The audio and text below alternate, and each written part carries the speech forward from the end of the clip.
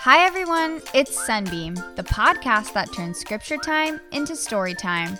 From legendary animals to fierce battles to important lessons, the scriptures are an exciting place. So let's dive in.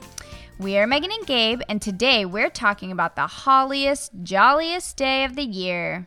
Wednesday? No, Christmas. What's everyone's favorite Christmas tradition?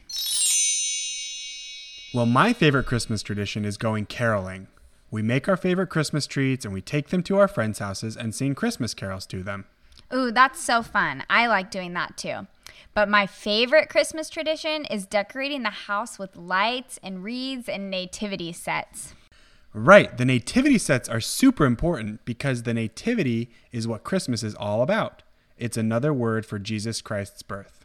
Do you have a nativity set in your home? Now here's another question. Does your nativity set have a star? Or do you have a star on top of your Christmas tree? The star is a super important part of the Christmas story because it appeared in the sky to announce Christ's birth. The wise men followed it to find the baby Jesus and worship him, and the shepherds saw it when the angel came too. But did you know that other people also saw it? People even further away than the wise men. That's right. The people from the Book of Mormon saw the star too. The Book of Mormon is about people who lived super far away from Jesus. Jesus was born in a place called Bethlehem, and it's all the way across the world from America, where the people in the Book of Mormon lived. Some of the people in the Book of Mormon were called Nephites, and 5 years before Jesus was even born, someone told the Nephites that a new star would appear when baby Jesus came to earth. That person was named Samuel. Samuel was a Lamanite from another group of Book of Mormon people. Samuel was called by God to be a prophet and bear his testimony to the Nephites. At that time, lots of the Nephites were being really wicked and didn't believe in Jesus. When Samuel came to teach them, they threw him out of their city. After that, Samuel wanted to quit teaching and go home. I think that I would have also wanted to do that if people were that mean to me. But the Lord told him to return again and prophesy unto the people. Samuel was obedient and he went back to keep teaching. But the people were so wicked that they wouldn't even let him come into their city. But Samuel wouldn't quit. He was determined to follow what God had told him to do and teach the Nephites. So what do you think he did? Did he write them a letter? Nope. Did he try to sneak inside the city? Good guess. The Book of Mormon says Samuel went and got upon the wall and cried with a loud voice and prophesied unto the people whatsoever things the Lord put into his heart. He climbed on the wall? He climbed on the wall. From on top of the wall, he prophesied. He told the people about things that were going to happen in the future. He warned them that being wicked would destroy them and told them to repent. He also told them that Jesus Christ would come to earth and be our Savior. Samuel said that 5 years later, Jesus would be born, and he gave them signs to look for of his birth. He said, "In the night before he cometh, there shall be no darkness, insomuch that it shall appear unto man as if it was day. Therefore, there shall be one day, and a night, and a day, as if it were one day, and there were no night." What? That's crazy. The night before Jesus was born, the sun would go down, but it wouldn't get dark? Wow. That's not all. Remember the star we were talking about in the nativity story? Samuel also said, "Behold, there shall a new star arise, such an one as ye never have beheld, and this also shall be a sign unto you." So he said there would be another sign, and that was the new star. The people in the Book of Mormon would be able to see the star in the sky just like the shepherds and the wise men did. Now, after Samuel prophesied, some of the Nephites started believing in Jesus and went to be baptized. They couldn't wait for Jesus to be born in 5 years. But some of the Nephites were still mean and wanted Samuel to leave. The scriptures say they cast stones at him upon the wall, and also many shot arrows at him as he stood upon the wall.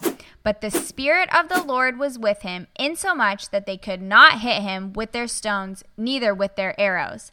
So these bad guys wanted to hurt Samuel, and they threw rocks at him and shot arrows at him, but the Lord protected him. Samuel must have had a lot of faith to keep prophesying even when the people were throwing rocks at him and trying to shoot him down with arrows. But he knew that when he was trying to do what Heavenly Father asked him to do, he would be protected.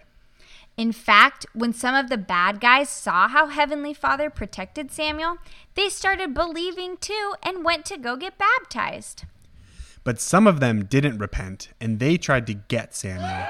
So after Samuel finished prophesying, he hurried and got down off the wall and ran back home to preach to his own people.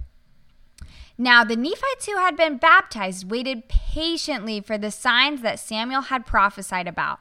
5 years is a long time to wait. And after 5 years, the bad guys who didn't believe Samuel told the believers that if those signs didn't happen, they were going to kill them. What? That is so bad. Those poor Nephites must have been so scared, but they had great faith that Jesus would come. And you know what? On the last day before the bad guys wanted to kill them, Jesus told them, "Lift up your head and be of good cheer. On this night shall the sign be given, and on the morrow come I into the world." He said, "Be cheerful, I'm coming." And then he did. 3 Nephi chapter 1 verse 15 says, "The people began to be astonished because there was no darkness when the night came." I would be pretty astonished too if the sun went down but it stayed light. So the bad guys saw the sign and then they didn't kill the believers. In fact, verses 18 and 19 say they began to know that the Son of God must shortly appear, and they began to fear because of their iniquity. So they realized they were wrong and they felt really bad because they had been so wicked. So the prophet Nephi went to those people and taught them about Jesus. And verse 22 says the more part of the people did believe and were converted unto the Lord. Isn't that a crazy story? Some bad guys wanted to kill the good guys for believing in Jesus, and then it stayed light out all night long, and a new star appeared in the sky, and everyone realized that Jesus was coming, so they repented and believed in Jesus after all. Whoa, that's a seriously exciting Christmas. Do you think it would have been hard to have faith that Jesus was coming, even if the bad guys said they were going to kill you? I do. Do you think it would be hard to have faith that God would protect you as long as you try to do what he asks, like Samuel did? I definitely want to follow Samuel's example. What are some ways you can show faith today, like the Nephites and Samuel did? Talk to your family about ways they think we can practice faith. You can study more about faith and Christmas in the Book of Mormon in Helaman chapters 13 through 16 and 3 Nephi chapter 1. Well, we hope you have a great Christmas this year. We'd love to hear how you like the podcast. You can send us a message through your parents' Instagram at sunbeam.stories and be sure to subscribe so you never miss a scripture story. Until next time, this is Sunbeam.